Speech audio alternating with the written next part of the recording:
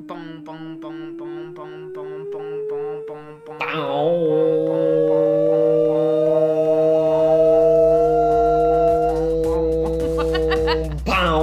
Welcome to Slasher Tracks.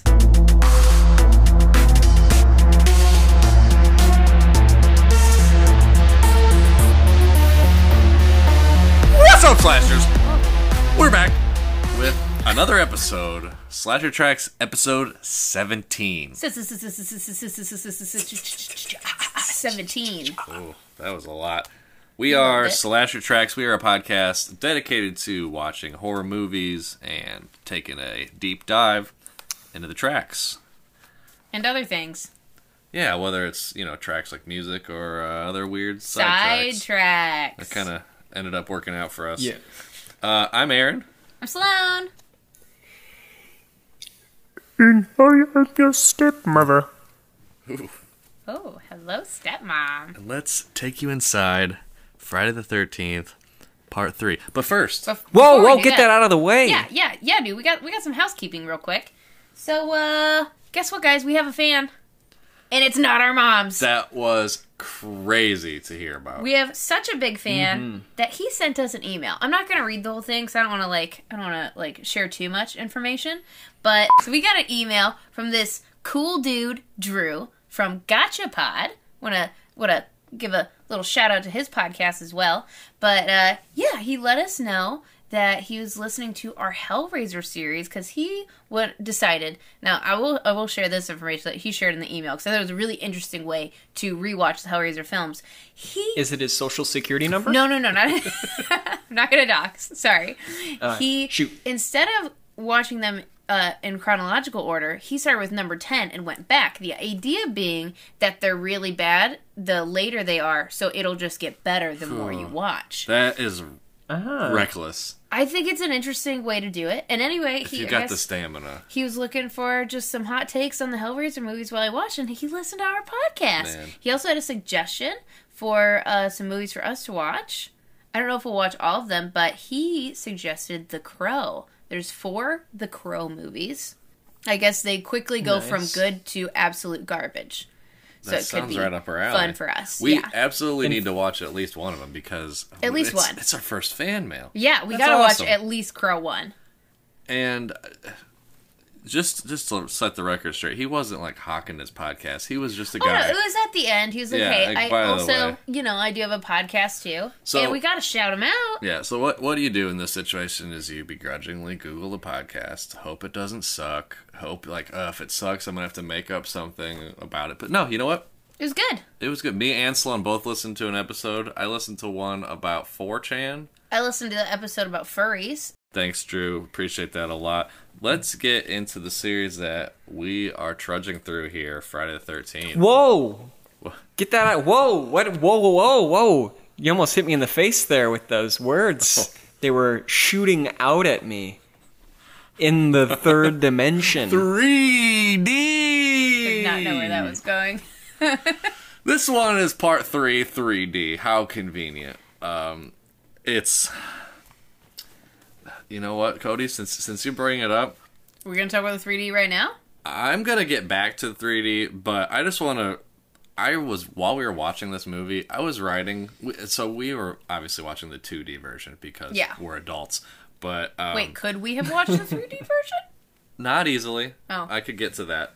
Not in a fun way either. But just what I wrote down, I had a 3D text, pops out of dead mom head, 3D joint cam, eyeball 3D, 3D wallet throw, 3D yo-yo, 3D pitchfork, 3D juggling, 3D crossbow, 3D eyeball pop head crush, 3D axe in Jason's head. Those were 10 moments that I just wrote down organically, and there were even a few that I missed. Oh, wow. This movie is really going for the whole shtick, the whole 3D.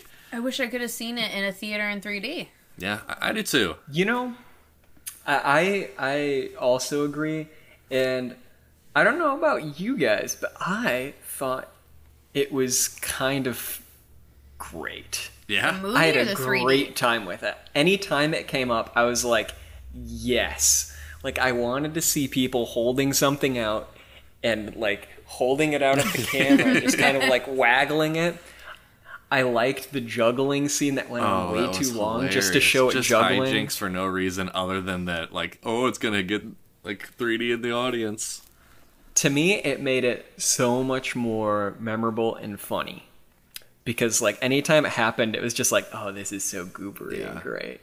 You're right, though, that it made this one stand out from the other two because of that angle, for sure. Because it had an angle. Because it... yeah. Another thing that jumped out at me right away... No, jumped out at me. During... Aaron! During... Jesus Christ.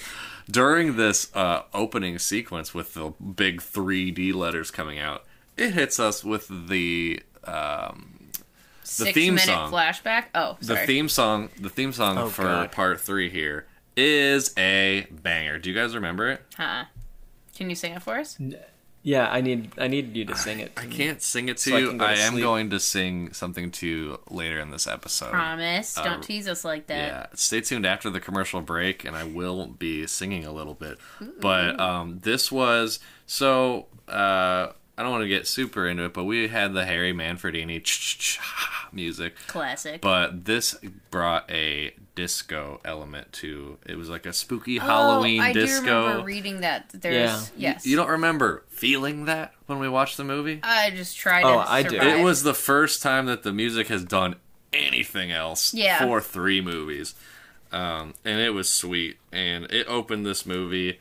I was ready to have a great time. And I also knew... Ready to dance? This is the first movie that our buddy Jason takes on his modern identity that we all associate We're with gonna him. jump to that now? Yeah, I'll be hitting on that later. So that's kind of a base here. Maybe we talk some characters, favorite moments, feelings of this movie. So first, my first hated moment. Let's go with Sloan's first hated moment. Sure, give it to us. The flashback was so long. Oh my god. It was almost 6 minutes Ew. of flashbacks. It was over 5 minutes 30 seconds, and then another like 2 minutes of scrolling credits at the beginning. There was literally 8 minutes of nothing, no content. It was devoid of life for the first 8 minutes. Do you think that they just needed to fill time there? Like they had to get it over like a certain time limit to make it in theaters? Is their audience so dumb that they need this spoon fed to them? Because it's not like this came out so far down the road. It was again another year. It was only a year later. 1982. Yeah. I mean, I get that like they didn't have the internet, so they couldn't like check what happened, but my goodness, that was long. It was a very previously on Friday the 13th. Yeah. Let's talk our new cast of characters. Okay. Yeah, who did y'all like?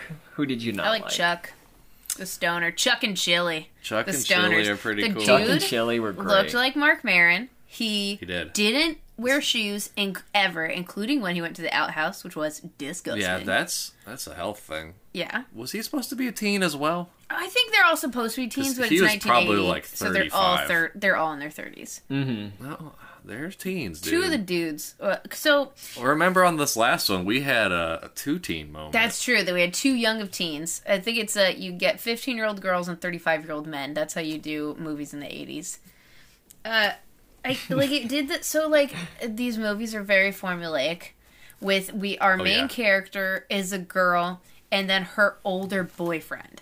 The older boyfriend in this one was Rick. I fucking hated Rick. He was the worst. So we've talked about how in these 80s movies it's very boys will be boys. Dudes just need to grab ass and get puss. Like, just this whole, like, that's well okay said. Of a vibe. Well said. And, like, he's like, babe, I'm not hanging out with Mary Jo Conrad for you. I better be getting serviced 3 hours a day of sexual favors. Did he see? Is that a quote? Mary Jo Conrad was the other girl that he said he could have been with, and he did say 3 hours of like sexual pleasure. Oh my! And she was being resistant because turns out she was assaulted that summer. But yeah, that was also barely really loosely mentioned as the reason why we're here again. Yeah, she's kind of getting over some trauma. Really late in the movie, why she's our main character. we're back at this fucking lake-ish. Yeah. We're kind of in the Lake same adjacent. area. Yeah. One of our characters has a family property in the area. Yeah, we're nearby, if we recall, in the second movie, when the kids went out to a bar. We're around that bar area. You guys want to talk about the beginning with the shop owner? I fucking loved the shop owner. It was so weird. There's so many weird, gross things. Like, he's just eating stuff from the store. Yeah. His wife puts a donut that he's already eaten back in the box. So gross. But, like, also, I gotta say, for this weird out-of-nowhere bar/country store, a lot of fresh produce. I was impressed. Yeah. Like, too much. Too much. I mean, he has to eat it. That's all going to waste. Well, that's why he has to eat it. Yeah, I guess you're right. But then also he goes to the outhouse. We get some cool shitting noise. Yeah, and he's drinking whiskey while he's shitting. It's great. And he doesn't wipe. Then he stands up and there's nothing in the toilet. There's a lot of weird stuff that happens. I didn't scope out the toilet after he stood up. I didn't have a toilet cam on that. Good work, Cody. The whole place looked gross, and I was like, "What's that porcelain looking like? I want to see the porcelain." Show me the and porcelain. It was spotless. I mean, it wasn't spotless. Yeah. It was still like a weird, like off the beaten path store toilet, but it wasn't. It wasn't covered in shit. Couldn't like have I was even given hoping, us a especially stunt with the poop? farts. Yeah, come on, just give us a little floater. Little fake dookie. Little faux brown serpent. Ew. So these guys are kind of the introduction to this movie. Him and his wife. We find out it's so like also from the scene we know that it's like a day after movie 2. It's on the news that 8 people were found dead, and this one girl, I think like I fucking forget her name. Who cares? Yeah, Doesn't matter. Names aren't. I don't care. I'm gonna edit every name you say. I will edit out. Don't do that. Anyway, our main girl from 2 is in critical condition. So yeah, it's the next day. And, the nagging wife, she's such a nag. She's like wearing a robe and curlers and shouting a lot. Yeah, she is quite a nag. I think Classic I nag. wrote nag and underlined it. Yeah. Right here. Fun fact, guys. The director of this movie and the previous movie, Steve Miner, he is the newscaster in that news when they're watching the news. Oh, nice. That's a fun little Easter egg. Yeah, A fun way to thought put himself so. in the movie. Really poor survival instinct where she sees this big hulking man with a disfigured face and just thinks it's her husband. Or she's seeing like behind like a tiny sheet. Yeah. Clearly not the physique, but I think you'd recognize the shape. these guys were your goners from man the that you moment nag we constantly. saw them pooping on the toilet. Oh, that was a good poop scene though. Yeah, Even if he didn't make product. Doesn't he get killed mid dump? Post up. Yeah, it's post. Okay. I've got a kill cam here. Yeah, he's got a cleaver hits him in the chest, I think, when he's wrapping up the dump. And then his wife gets a knitting needle through the back of her head, and it pops out her mouth. Oh, wow.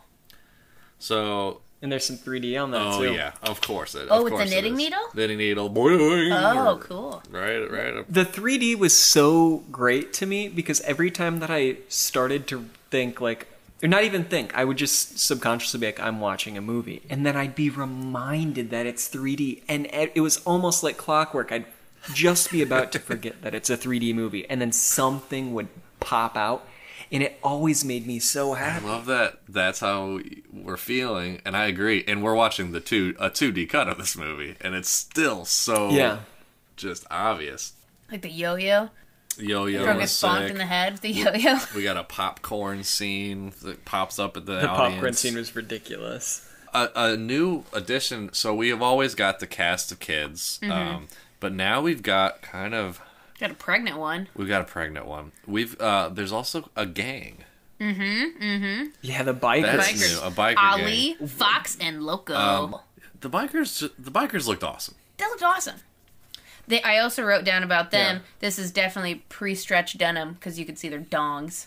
Do we have a dongler A scene? lot of dongs. I don't know if they're ever gonna beat Kevy B's fucking snake. Obviously not. That's Kevy B and a Speedo dong. This is just some biker in denim. But still, it was just like, oh yeah, this is the pre-stretch, baby. Let's see those heads. Anyway. Somebody else talk. I want to bring up one more cast member here. What do you got? Shelly. Is it Shelly? It's fucking Shelly. Shelly's the worst. Shelly, I liked Shelly until he didn't get his way and he called her a bitch. Fucking incel. Like, then I was like, oh god, he's an incel. But before then, up until then, I was like, I felt bad for him because it felt like he was just trying to do his thing, trying to like appeal to somebody in his own way, and it was just like going disastrous for him. When the other teens are talking about sex, he makes some sad comment like, well, no one wants to have sex with me because of my body. Do you remember that? He says something. He body shamed himself. They make fun of. There's a lot of skinny dipping. It was skinny dipping, and it's not. I'm not skinny enough. Yeah, it's not because of your body, man. It's because you're a fucking inappropriate weirdo. Yeah, like this girl. So there's this girl that's like, it's supposed to be set up like maybe it'd be like a blind date for Shelly, and she's not into it. She's being friendly, and he is not reading the vibes, and he just goes in for an aggressive kiss, and she rejects him, and then he's just such a creep all the time. He had an opportunity to just be a friendly, fun guy, maybe just show off that creative personality, but instead he had to go creepy and aggressive and angry. His move is like inappropriate scaring and pranks. Yeah. He would like go to your mom's funeral and put a whoopee cushion on your seat or something. He'd like wear a mask of your dead mom's face. Can't read the room. Yeah. But Shelly has a pretty important role in this franchise as a whole. Super important. Probably one of the most important characters in this movie. Should I go into my thing? Yeah. Should I just do my spiel? You got some stuff? Give me the stuff. Give me the stuff. I did some background on the mask, or not the mask, hockey masks. Jason. Because I figured last time I did the burlap, so I kind of felt like obligated to like do the mask. Yeah, now. That makes sense. I'll keep it relatively short. What's the material? That type of mask can be called a goaltender mask, hockey mask, goalie mask, typically used in ice, inline, and field hockey, as well as bandy and floorball. Oh. The first time a mask was used for some type of hockey was when, in 1927, Elizabeth Graham wore a fencing mask, just to have some kind of protection. And then in... Wait, that's just... 19... What? Sorry, you're saying that's the first time just a protective mask was used in sport? In hockey. Oh. Even the goaltenders? Yeah, before it was just like raw. Everybody was raw. What? And then Sorry, pucks and then are like so the hard. first time it was used super professionally was in 1936 when Teiji Hanma wore a leather mask at the Winter Olympics. Ooh. Which I thought was cool that it was like kind of still fresh and just somebody just decided to wear one at the Olympics. Sounds spooky too. It's leather.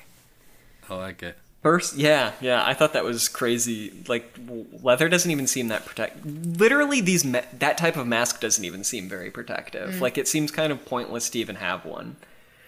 But in 1959, Jacques Plante made his own fiberglass mask.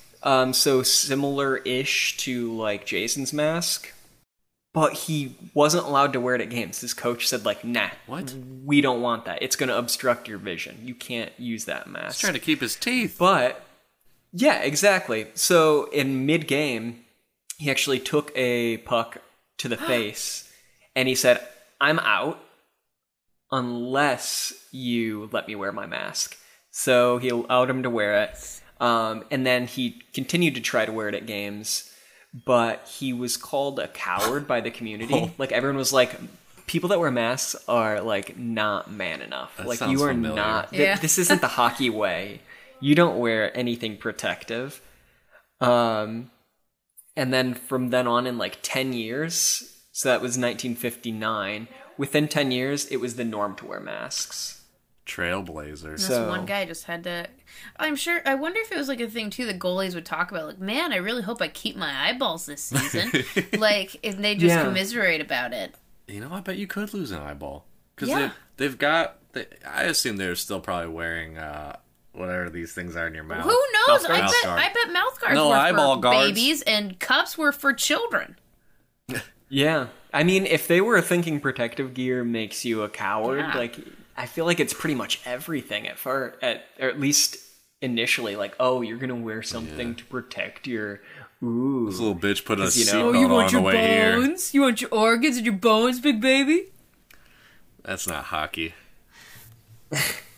But then, that the last 10 years or the 10 years from 1959, it became the norm, and then the last goalie to actually be maskless, he retired in 1977. So realistically, in that 10 years, everyone's minds changed. Everyone was like, no, we wear masks now.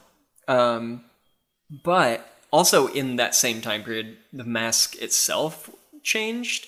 Because when you think of hockey, you don't think what they actually use now. Or if you're thinking Jason style, the Jason style one doesn't exist. People use like the more full head thing, the traditional head cage or helmet with like a cage on the front. Because obviously the Jason style mask offered almost no protection. Now they do kind of like a hybrid thing to help, keep vision, actually offer protection. But, Jason still has immortalized the fiberglass mask. So that was... Okay, so like this style, that was the 50s one and fully abandoned. True, yeah, exactly. Did you look into this specific mask used on this production? Yeah, a little bit. It was... Actually, the one that they got was too small, so they used some kind of technique to make it bigger. Or they, somehow made a mold from the smaller one that was bigger. I don't understand how that works. I didn't look into the process. It was weird. And then it didn't have the holes in it. The holes were put in later. And also the red triangles were put on later just to distinguish it and give it its own thing. Yeah, make it... Because it was a Detroit Red Wings mask originally. Yeah, I didn't remember the team. So, yeah, you got to change that up and make them not a sponsor of the Red Wings. It's weird, though, the way you brought it up. Like, we all know it's a hockey mask, but we all know that's not what hockey masks look like. Yeah. That was the thing that I didn't even realize until I was reading it. I was like, holy shit. That's something that I never... Like, if you see Jason's mask, you know it's a hockey mask. You don't even think, it's an old hockey mask. That's the only one I can think of. I don't think I can... Maybe, like, a cartoon? One way or another, Shelly's stupid fucking mask has made it into, all of our minds as, part of horror movies, Halloween time. Shelly's weird sexual horror, horror sex prank that he was trying to pull. Ugh, Shelly. He died, right? Yeah. Horror sex prank. So, Shelly, his dumb fucking pranks were his downfall because he got his throat slit and they're just like, Shelly, stop. You're being weird. Yeah. So the thing that Shelly would do to try to make friends or try to just speak to people was instead he would do these horror pranks like pretend to murder you or pretend he was murdered or act like a murderer, how you interact with your friends. Yeah. And so when he came in with a slit throat, everybody thought it was just a prank. Good riddance. Get out of here. Idiot. If he wasn't just he just really blew it. He could have been a lovable character, could have been a lovable dope, but instead he had to be an incel. Do you guys want to talk any other the kills in this movie? There were some pretty ridiculous ones. There's two that I want because I thought they were my favorites.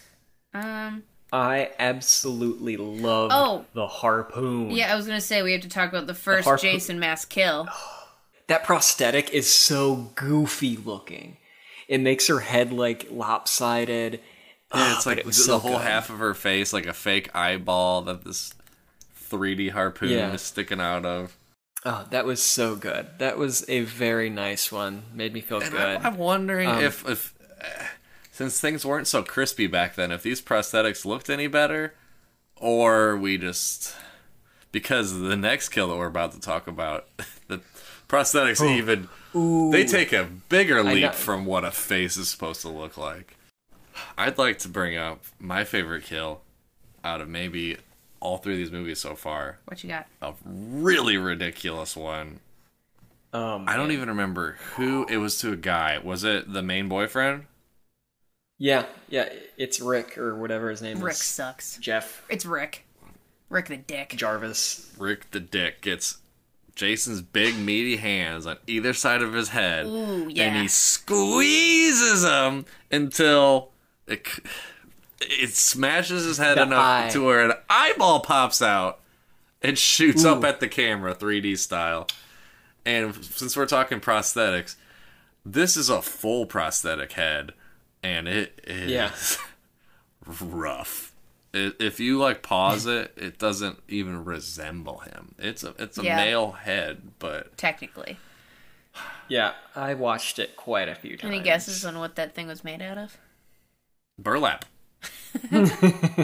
Okay, so Sloan, you mentioned that there's parts of this movie that you hate. Yeah. It sucked. But there's just a couple things. So it was like, I kept thinking there was a part that I thought was going to be an opportunity for something cool, and they just didn't do it. So we talked about earlier, you find out really late in the movie that our main girl, Chris, she has a history with Jason. There's a reason she's the main character, is because during Jason's recent killing spree, she was in the woods. And she saw him, and he attacked her. Then she says she blacked out and lost time, and then was back at her house, and her parents were, like, mad at her. So I was thinking, like, with this other character being pregnant, and so there's, like, maybe actually Chris was also pregnant, like, with Jason's baby, and it'd be Jason's spawn. Because maybe, like, he raped her in the woods or something. I thought, like, they were going to lead to that, and it didn't. I also just really didn't like how her boyfriend, Rick, dealt with the whole thing. He just did not give a shit that she was assaulted. And he was just like, give up the puss. He's a guy in the 80s. He's the worst. Move on past your trauma. Give me the gash. And just the whole ending. Well, I did learn something. I guess vans used to have reserve units of gas. Did you guys know that? Yeah, that was wild. I did not know that. So in this, they turn on the emergency gas? Yeah, in the scene, so our main girl is trying to get away from Jason, and she takes the punks, they siphon the gas, so her van stops, and she's like, oh, it's out of gas, well, we got the reserve gas. I was like, wait, was that just a thing in cars back in the day? Some weird-ass speed racer move. It was pretty neat. It didn't work. Quick, turn on the reverse emergency gas. But then just, the ending didn't make sense. Was so Jason gets hung in the barn. I like that. Cool. I thought that was a cool way to... I liked Jason hanging, and I thought that was a cool kill. I liked, like, bringing back that area, because, like, it was in the barn, that's where Jason was slaughtering people, gets killed by his own Love Shack number 2.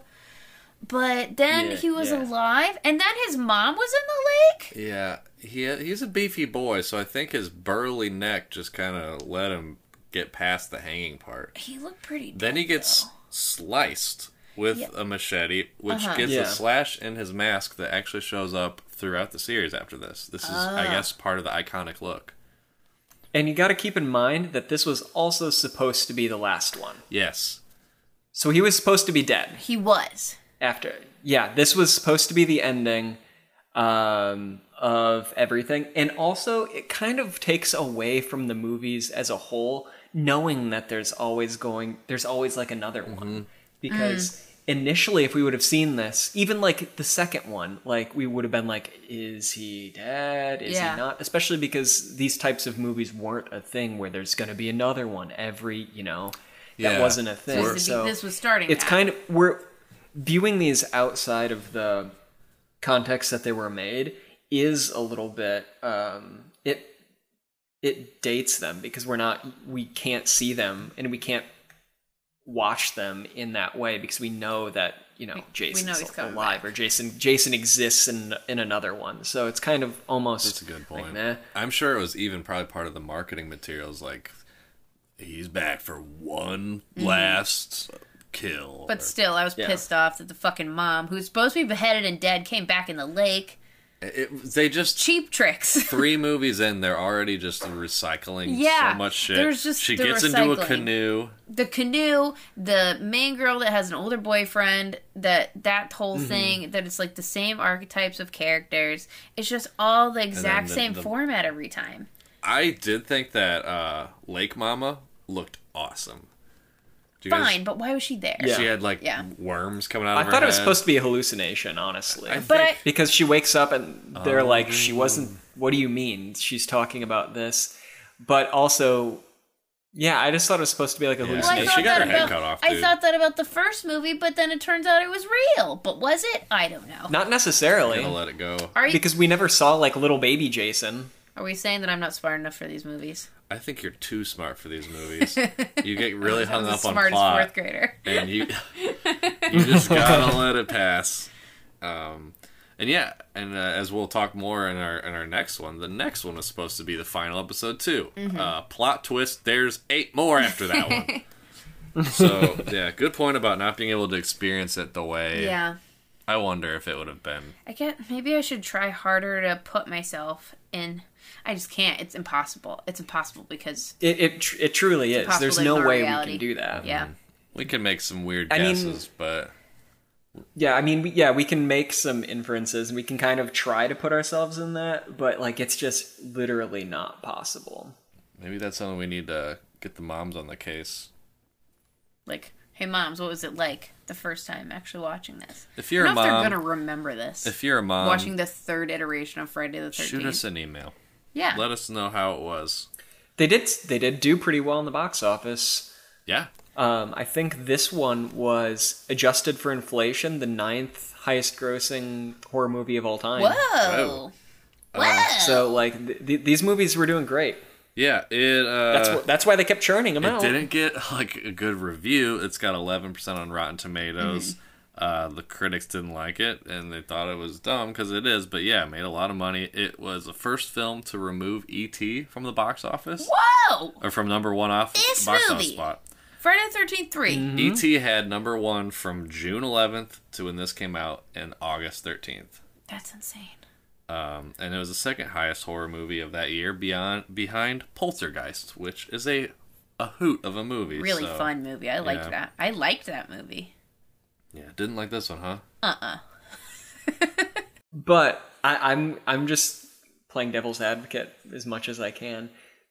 Also, these movies were incredibly violent for their time. Yeah. I read somewhere that this is one of the most gruesome, with 16 like on-screen kills. Ooh. It had one of the guys got which, cut in half. That was really gory looking. Yeah. So maybe it wasn't like, maybe people knew this isn't something that's gonna make me think. This is just like a extreme. fun romp. Yeah. There was a severed wolf head out of nowhere. That was pretty like brutal. that's why I like these. A wolf head. I don't remember that. Remember, we were just like, why is there a severed wolf head in the barn? Why not? Yeah. Jason got bored and decided to murder a wolf. It's just kind of decor. Why I like horror movies in general. It's just cranking it all up. I just kept thinking, like, why didn't you do better when you could have? They are already busy at the next one. They don't have time to make it good. They had to write 4 and 5 Yeah, and they 6. were churning these out. Churn them. You guys want to listen to a little bit about 3D? Sure. All right. So, a part of this movie that I think was charming to all of us was the 3D. Mm-hmm.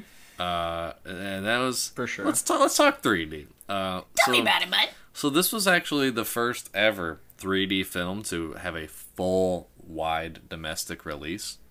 It opened on 1,079 screens. Is that a lot? And 813 of those were 3D. The others were drive-ins. So obviously you can't make that 3D. And if you didn't catch it in the theater in 3D, that's it. The home release later on VHS, 2D. Yeah. Then it came out on a DVD later, 2D. It wasn't until 2009 that they ever re-released this in 3D with just shitty at-home red-blue glasses. So, really, if you saw it in the movies at that time, it was kind of a big deal to see it. Question. Yeah. But, like, when you said the shitty red-blue glasses, I thought that... Is that not what the 3D was like in the movie theater then? I thought that's what it was before we have, like, the real D of our pre-teenhood. That is a good point. There's some of both. Sometimes they actually did use the gray polarized ones that we use Even now. back then? Uh-huh. Oh, I thought those were a newer thing. I just didn't know that. Yeah. To be honest, I don't understand when they did one over the other, besides maybe price. Because originally they weren't even disposable. And I'll jump into all that, all that fun stuff. So as we noticed while we were watching this, it seemed like a really big emphasis was on the 3D. And there's a great quote from actor Larry Zerner. I don't know, he's one of the dudes. Okay. He recalled that perfecting the 3D effects often superseded the actors' performances. It quickly became clear that most of the time the performances didn't matter. When we were shooting the scene at the convenience store with the gang members and I had to throw a wallet at the camera, it was, hit the camera. Then after 10 takes, it was, hit the camera, asshole. Actress Tracy Savage echoed the sentiment, stating that it didn't matter how the lines were delivered. So basically, the effort was like, let's make this 3D work really well. Yeah. And so I think to understand why it was important that this was in 3D, I'm going to give you a semi-deep dive into 3D in general. So, hell yeah. When we hear 3D as millennials, we probably think to maybe even early 2000s, Spy Kids 3D, that kind of shit. It's gone on for much, much, much longer. The first 3D pictures were actually in 1830. Way old. Like, are we talking about the... You wear them on your face so you could like see the Rocky Mountains without going to the Rocky Mountains? Yep. Yeah. It might have even been a type armchair tourism. Okay. Yeah. So then these two words I love. I've never said them out loud yet, and I'm excited. In around 1915, we see the first type of 3D film, sort of. There's Alabastra and Kinoplasticon. Were two different techniques that basically, I don't want to bore you with the details, but have you heard of Pepper's Ghost? No. Pepper's Ghost is an old, like a magic trick, which takes like a thin glass and it projects the content onto the glass so it looks like it's freestanding. So these like an early hologram? Yeah, pretty much. Okay. Yeah, and that's still how they do stuff like Tupac today. It's all based on this Pepper's Ghost thing. And so there were routines that were made around the fact that there was 3D because there was, a background video and then certain sections were on these panels of glass. It wasn't 3D and there were no glasses involved, but there was just depth to it. This was 1915. It was for middle-class people. And it's pretty exciting, and then the development on that got stopped because of World War One. And an interesting thing here, the first actual 3D put-on glasses film was a silent film. So they had figured out 3D before sound.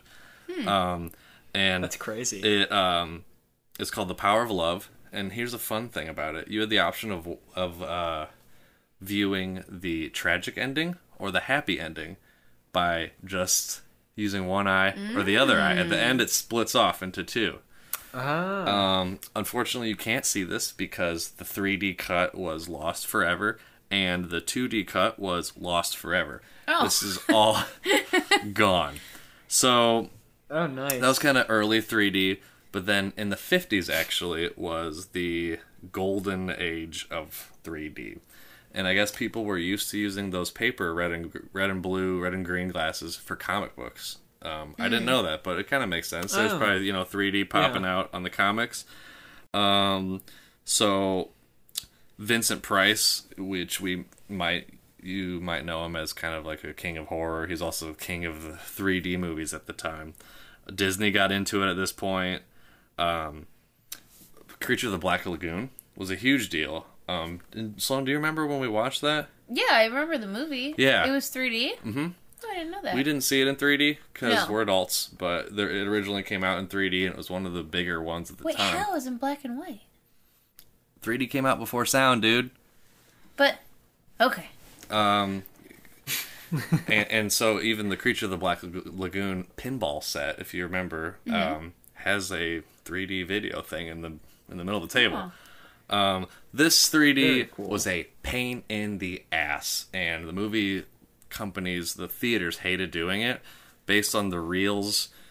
You could only go to a certain length, so they all had to have intermissions. And weird. Yeah, I don't know why, but you couldn't go as long as a feature. You could only go like an hour at a time, and there was a sync problem. And if you could just get the sync off a little bit, it was unwatchable, and it made you want to throw up. Just a pain in the ass. So people just kind of stopped doing it until the more modern boom of 3D movies that came out, starting around the time that this movie came out in the 80s, leading up till today. IMAX and Disney type stuff kind of brought this into a successful digital HD format. Around the time this movie came out, they were figuring out how to do all that, and it kept going. James Cameron had the first HD 3D movie. We got your basic Spy Kids 3D. 2009, Avatar comes out. And I don't know. Do you guys remember that? That shit was fucking cool at the time. I don't know if I saw it in theaters. Honestly. I've never seen Avatar. I have seen Avatar. I think I've only watched it at home. You guys are animals. I think I only watched it at the house. It was by far the coolest 3D I've ever seen. Oh.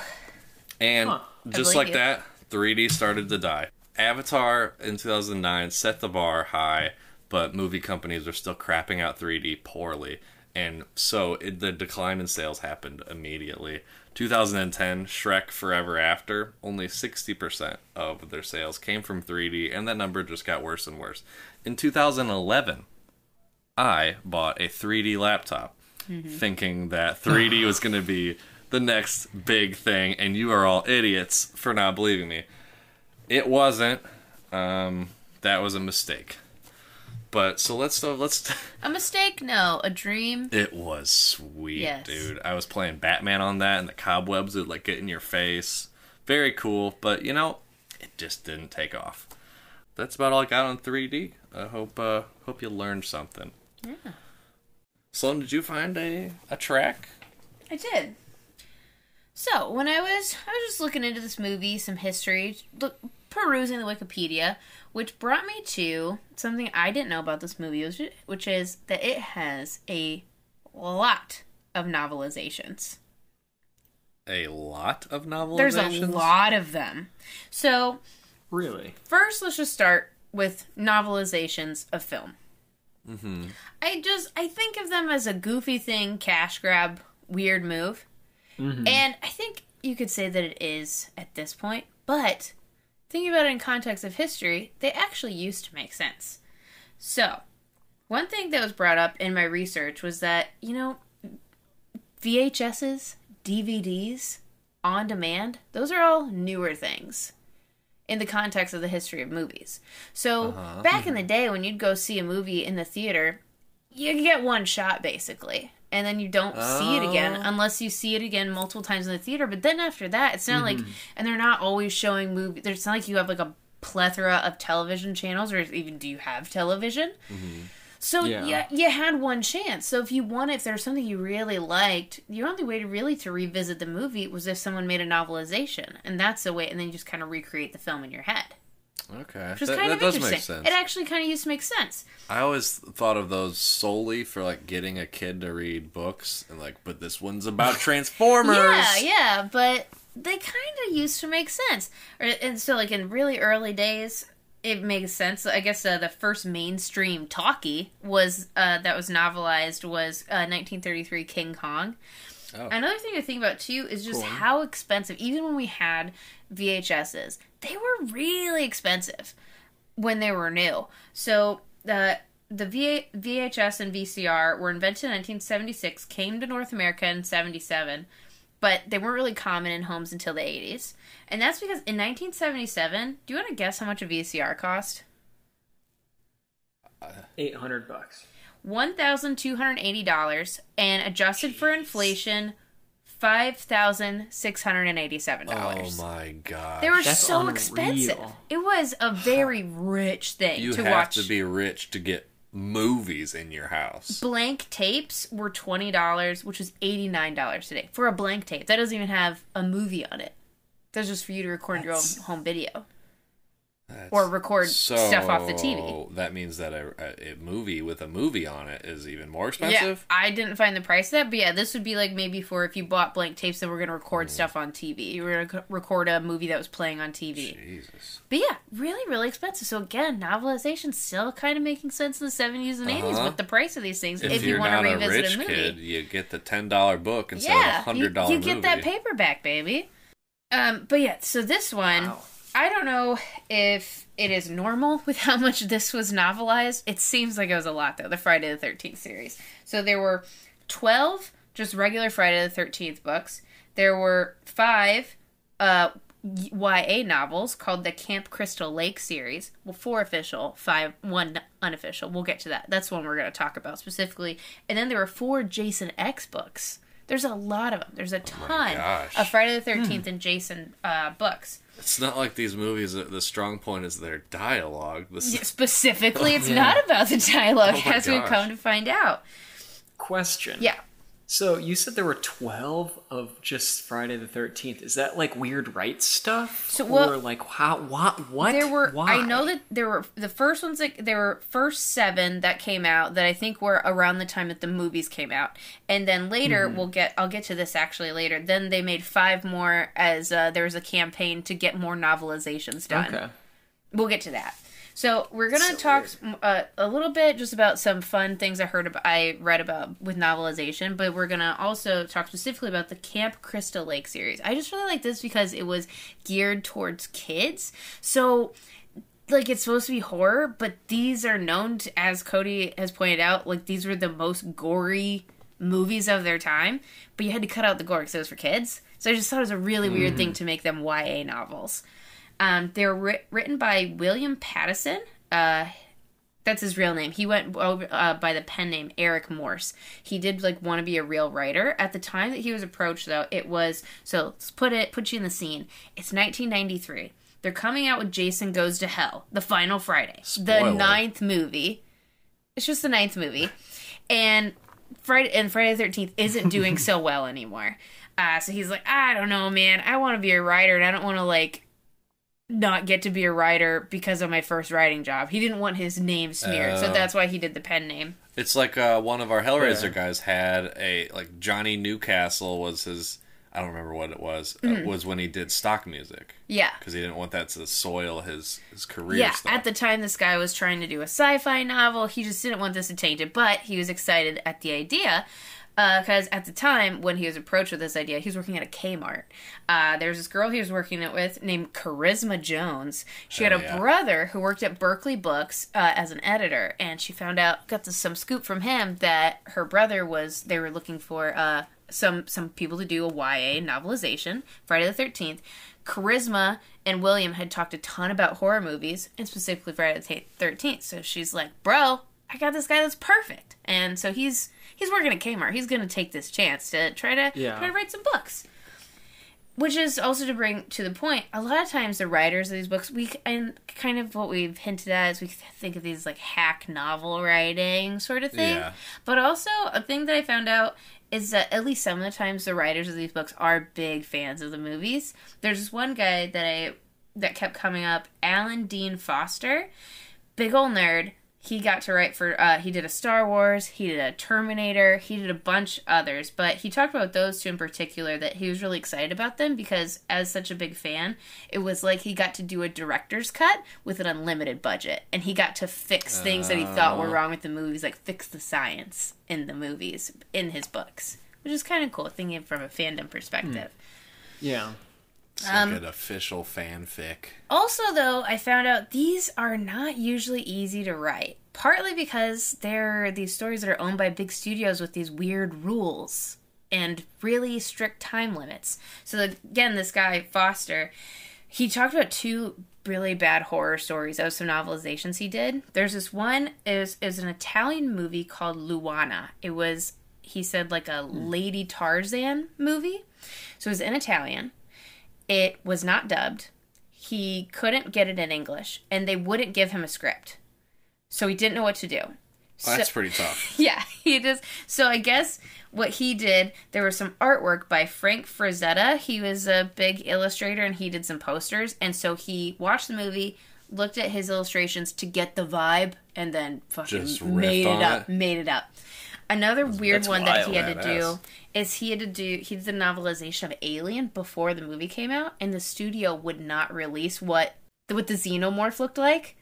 So he had to write it without knowing what the xenomorph looked like. No, does he describe it or just be I don't know. I just vague? read he didn't know what it looked like when he wrote the book. And then the alien And they would came not out. let him see it. Because it was Just a secret. always says it's so scary. Maybe. It was so It's so scary scary. looking, and it had scary hands. The spooky face. Yeah, so it sounds like it could be a real pain. It was no exception for our buddy Pattison here. He had 1 year to write 4 novels. If you don't finish on time, you get none of the money. You could have wrote 3.5, you get no money unless you do it in time. He was freaked out, but he was feeling good because in 5 months he busted out 2 books. He was like, "All right, I got time. I can do Those this." have to be shitty books. He's like, I got time. So I guess he wanted to do a lot of research for one of them. It's called The Carnival. He wanted to do a lot of research about carnivals. But then they came back with 1 and 2, and they totally ripped him apart, and he had to pretty much start over. Because, partly, He rushed him. I guess he had too much movie lore, too many plots, and too much gore. And he's like, that's what you hired me to write. Is exactly what the movie would be. Yeah. So, another interesting thing, though, about these, one of their main things with these is they didn't want Jason to be the star of these books. It is a evil, possessed hockey mask that the wearer becomes a sex and fun-hating murder maniac. So it can be a That's fun. different killer each time. That's wild. And they do specifically, like, hate sex. So they keep that part of the movie lore. Like, you put on the mask, you hate sex, you gotta kill. So it's like a fun twist with the teen sexy movie, or teen sexy book. Pattison said, "In the end, I did manage to deliver all 4 books on time, though I was not altogether pleased with the final product. I felt that the editors cut out most of the material that provided links to the series of the films. Also, I thought the subplots they cut would have added another dimension to these stories. But I had no control over these things, because I was in essence just a hired hack writer who was being paid to put words on pages." Yeah. You don't get paid a lot for these either.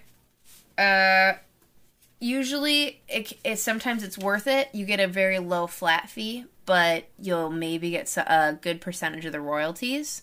That's what Pattison was hoping for. Guess how much he got paid for these 4 books we've written in 1 year, where he says he was doing 12 to 18-hour days of writing sometimes. Oh, God.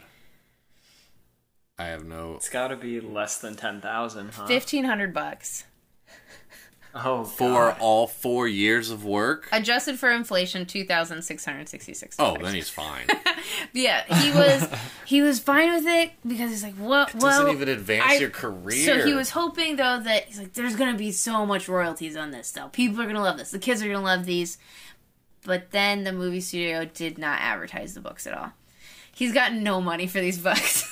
So he hates these books. He got played. He pretty much hates these books until some super fans made him feel a lot better about it. So 8 years later, it's 2002. He's going on the internet. There's these guys, Matt Caddy and AJ Urban. They love Friday the 13th, and for some reason, they love his YA novels. They are so inspired that they post on their website, Friday the 13th, Jason's Lair, their own fanfic that's YA style, and inspired by our guy, Pattison. And he's so taken aback. Didn't think anyone would ever appreciate this in any way, and he's so stoked. And they start emailing. Confusing. And so they start emailing. They're so excited, like, oh shit, it's Pattison. He's talking to us. And they convince him to write the book that he always wanted to write. No way. Write the real one. And he's like, guys, they're never gonna go for this. then they're like, yeah, just put it for free on the internet. Who cares? It's not like you were paid anything for the other books. And he's like, you know what? I'm going to do it. So he writes his final book, which you can find for free online, the PDF. It's The Mask of Jason Voorhees. So it's the 5th YA Camp Crystal Lake book, but it's not official. I got goosebumps. I don't know why. Yeah, it's pretty neat, though. Really satisfying twist there. He got to finally do it. They also kind of worked together to start this campaign of... So this is a long title of a campaign, but the official Bring Back the Friday the 13th Young Adult Novel Series campaign. Okay. What's the acronym for that? OBBF. Nope. So, according to Pattison, it did actually get some attention, and he says it's why New Line Cinemas did their second series of novelizations and the Jason X novelizations. He wasn't hired to write them, but he says his campaign is what got the ball rolling. Yeah, maybe. Another thing, but he didn't do them, so yeah, but still, he did write. He finally wrote the one that he wanted to write. And it's just, looking into this, I think it's just one of those things that maybe they're not actually good, but people like them. So I went and looked around on Amazon and Goodreads for these just to see what the responses are. People love this show. The people that read these books love these books. These types of books. On Goodreads, got a 3.5 out of 5 on average. All of them did. On Amazon, they all have 4 out of 5 stars. The people that like them really like them. If you're rabid enough of a fan and you're leaving a review. Yeah. I guess it's because you like it. They do get appreciated, at least. Are they good? I don't know. But people appreciate this stuff. Just 2 more things that I wanted to mention. I also partly stumbled upon in my research. I thought that this was just a meme, but have you guys seen the tweets about the Austin Powers novelization? I've never heard of this in my life. Apparently. So I thought it was just made up for internet points. Apparently they're real. That's awesome. They exist. And they were published by the same people that did the Friday the 13th YA novels, Berkeley Books. Weird. Or at least one of them was. There's multiple. There's so many weird novelizations out there. It's amazing. I recommend looking into this. Another thing I should say about Pattison before we just think of him as a hero, he did say some shit that made him think he's a creep. Shocker. Can I just read you this quote from his explanation, his backstory of how he wrote these books? So he's talking about how he's working at Kmart. He signs a contract. He's super excited about this opportunity. Quote. The next day, I made the biggest mistake of my life. I asked a lady I knowed from work, I will not mention her name, for 3 years, and asked her out for an Italian dinner to celebrate my book deal. Anyway, to make the long story short, 3 weeks later, I was charged with sexual harassment and lost my job. Fun. Oh my god. Buddy. So, you really shortened that story. What a bitch, right? What a bitch. But he does, don't worry, because then he's like, it's okay that I lost my job, because turns out I had to write all those books in a year, and that's the only reason I had time. Well, Sloan, you know what you gotta do now? I have to write a fanfic? You have to read all of them. I was gonna say, can you read one of them? I was thinking if only the PDF one? I was thinking about reading The Mask of Jason Voorhees, but I was a little nervous. I almost started reading it, but the thing is that these were supposed to coincide with this series is supposed to go with the 9th movie in some way. So I was afraid there would maybe be. I know it's silly to say with the 9th movie. Yeah, I know it's silly to say we are going to come back to this. Oh, maybe we all read this. Yeah. That one's for free online. Maybe we read the book he wanted to write the whole time. I was thinking just you read it. Okay, and I might. It's a mini episode, and you tell us how it goes. I might do that. Maybe we'll all read it. I don't want to. I'll have to see how long it can't be that long. It's it's not one of the official YA novels, but I assume he does it in a similar style. It's not going to be a really dense novel. Right. It's a chapter book. Yeah. Big text. Nice. Big text. Big font. Wow. Sloan, that was really interesting. Yeah. Another thing that I knew existed, but I haven't really given it any thought. Yeah. How it made sense at one point to make these. And they keep doing it. Yeah. I think they still do novelizations now, right? And I do think looking into this changed my perspective, because I thought of it as a shitty cash grab. But nope, seeing how much the people that do read these appreciate them, I like that it exists for them. Once we Whatever watch makes 9, people happy, you know? You are reading this book. All right. I promise I agree. Cool. I'll edit that to make it look like you completely agree. I promise. I swear. What am I doing? Agree. You've already said all the words I need. All right. I think I'll be quick here because we've had a lot of good content so far, but it is slasher tracks, so let's talk Give us the tracks. a little Give bit us the tracks. about the tracks, the soundtracks. So again, I listened to this soundtrack. You can find it on YouTube. Man, Harry Manfredini is phoning it in. If you blindfolded me and told me to pick any song from any of these movies, they would all be exactly the same. There's no progression that I was hoping for. So that was a bust, but fortunately, got that theme. Yeah, the theme. Back to what I had talked about in the beginning. The disco. The disco. Harry Manfredini didn't write that one fully. He actually had help from a guy named Michael Zager, who is actually a Z name. Yeah, he is actually a pretty big deal in his world. I can't wait to talk about it. So this theme was actually it was credited as Harry Manfredini, Michael Zager, and the band Hot Ice, which is either a fictional band or this is all Studio, they did. Yeah. You can't find it. You can't even find the song that they did that was the B-side of the single. There is another song. I can't find it. It was really popular at gay clubs and discos at the time. Let's dig a little into Michael here, because he's got some cool stuff. So he started off as a member of a jazz rock band called 10 Wheel Drive in 68 to 73. Fast. It was sick, very funky, fresh sounding. Then when that band stopped doing music, he went on to commercials. He made over 400 commercials. Whoa. Holy moly. For big names, and I stopped writing them down, but here's some. IBM, Kodak, Budweiser, Buick, Volvo, Burger King, Dr. Pepper. He has a hit in every category here, and one that really caught my attention was this incredible 30-second advertisement that he did for Schlitz Malt Liquor. Oh, yeah. And I love old beer ads. I actually wrote down everything that happens in this 30-second ad. Okay. You're going to give us a play-by-play? I will try to paint the picture. Is this the part where you sing for us? It sure is. Oh, boy. Oh, okay. yeah. So this is a really good commercial. And it's at a bar-ish. It's an open area. And there is a man who is going to be... He's going to be wedded. He's a groom, I think you might call it. A groom, if you be. will. And I thought you said webbed, so I was like, what? A webbed man. And so he's kind of getting, heckled by the boys, like, you're about to be, the ball and chain.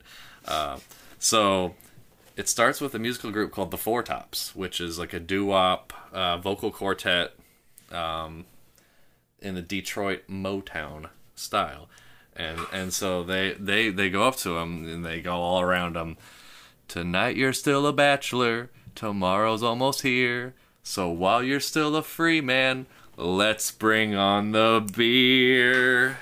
And then it goes to Kool and the Gang, a funk band known for stuff that you guys know, like Ladies Night, Jungle Boogie, all that. Oh, boy! The camera whooshes over to them, Yeah. and they go, on this night to remember, it's so clear, you deserve to celebrate with more taste than beer.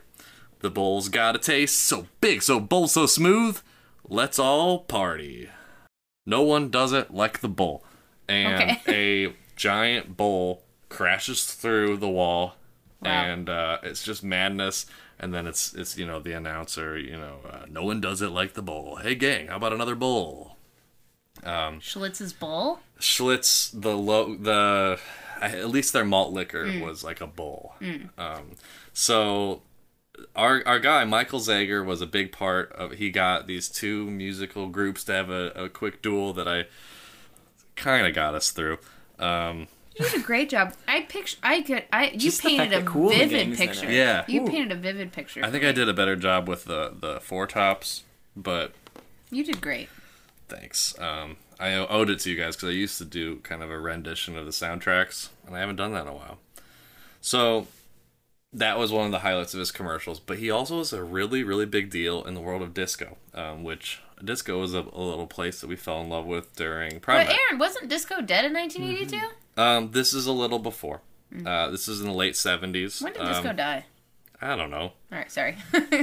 He had award-winning artists like Luther Vandross, and he discovered Whitney Houston. He made a song that was sung by Whitney Houston and her mom, Sissy Houston. What? Called "Life's a Party," and it is a party. And I just wanted to bring up one more song that he did, and then I'm going to call it here. Okay. The Michael Zager Band did in 1977 did a song that's his most popular song. It's called "Let's All Chant," and it was because his old boss had been out clubbing all the time, and he had gone to these clubs, and he found that everyone is going ooh ooh. Oh. Ooh, ooh. Yeah. And he's like, you gotta make a song with that. The dancers are gonna love it. And he says, you gotta be kidding. This is embarrassing. Everyone's doing this. If you make it, they will love it. Mm-hmm. And he says, I'm gonna kill you if this isn't a hit. And he makes this song. It's called "Let's All Chant." It literally goes ooh ooh. Yeah. Let's all chant. Ooh ooh. And the music video is just disco babes jamming. He is so embarrassed that he had to make this. He puts in a classical music break in the middle. Not like classical, but he tries to amp up this production with like an oboe, with what's the type of a piccolo trumpet, and Oh God. and like kind of a harpsichord sound. He really just is like, I'm a music guy, and this is beneath me, so I'm gonna juice it up in the middle, and then it goes back to, ooh, ooh, let's all dance. Certified gold, shit ton of copies, 5 million. Of course, because worldwide. who doesn't like going ooh ooh? And this song, "Let's All Chant," put him on the map. Is very likely the reason that he was contacted to make this song for Friday the 13th because of "Let's All Dance." Is it "Let's All Dance" or "Let's All Chant"? "Let's All Chant." Sorry. Okay. Yeah. That is Michael Zager, much more interesting of a guy than Harry. Sorry, Mr. Manfredini, but I was so stoked to find any other bit of music in this one. Yeah. Really recommend checking out the Schlitz malt liquor commercial. It was a hoot. Sounds like a real holler. Ooh, if you know what I mean. So that is a little bit of the tracks from Friday the 13th, Part 3. Ooh ooh. Hell yeah. Kind of wraps up what I was going to say. You guys stoked for the fourth one? Nope. The final Friday the 13th movie? Oh. I do feel like this next one's going to have the same vibe as the other three. Yeah. So I'm a little bit kind of like, all right, let's get through this because I know there's weird stuff coming up.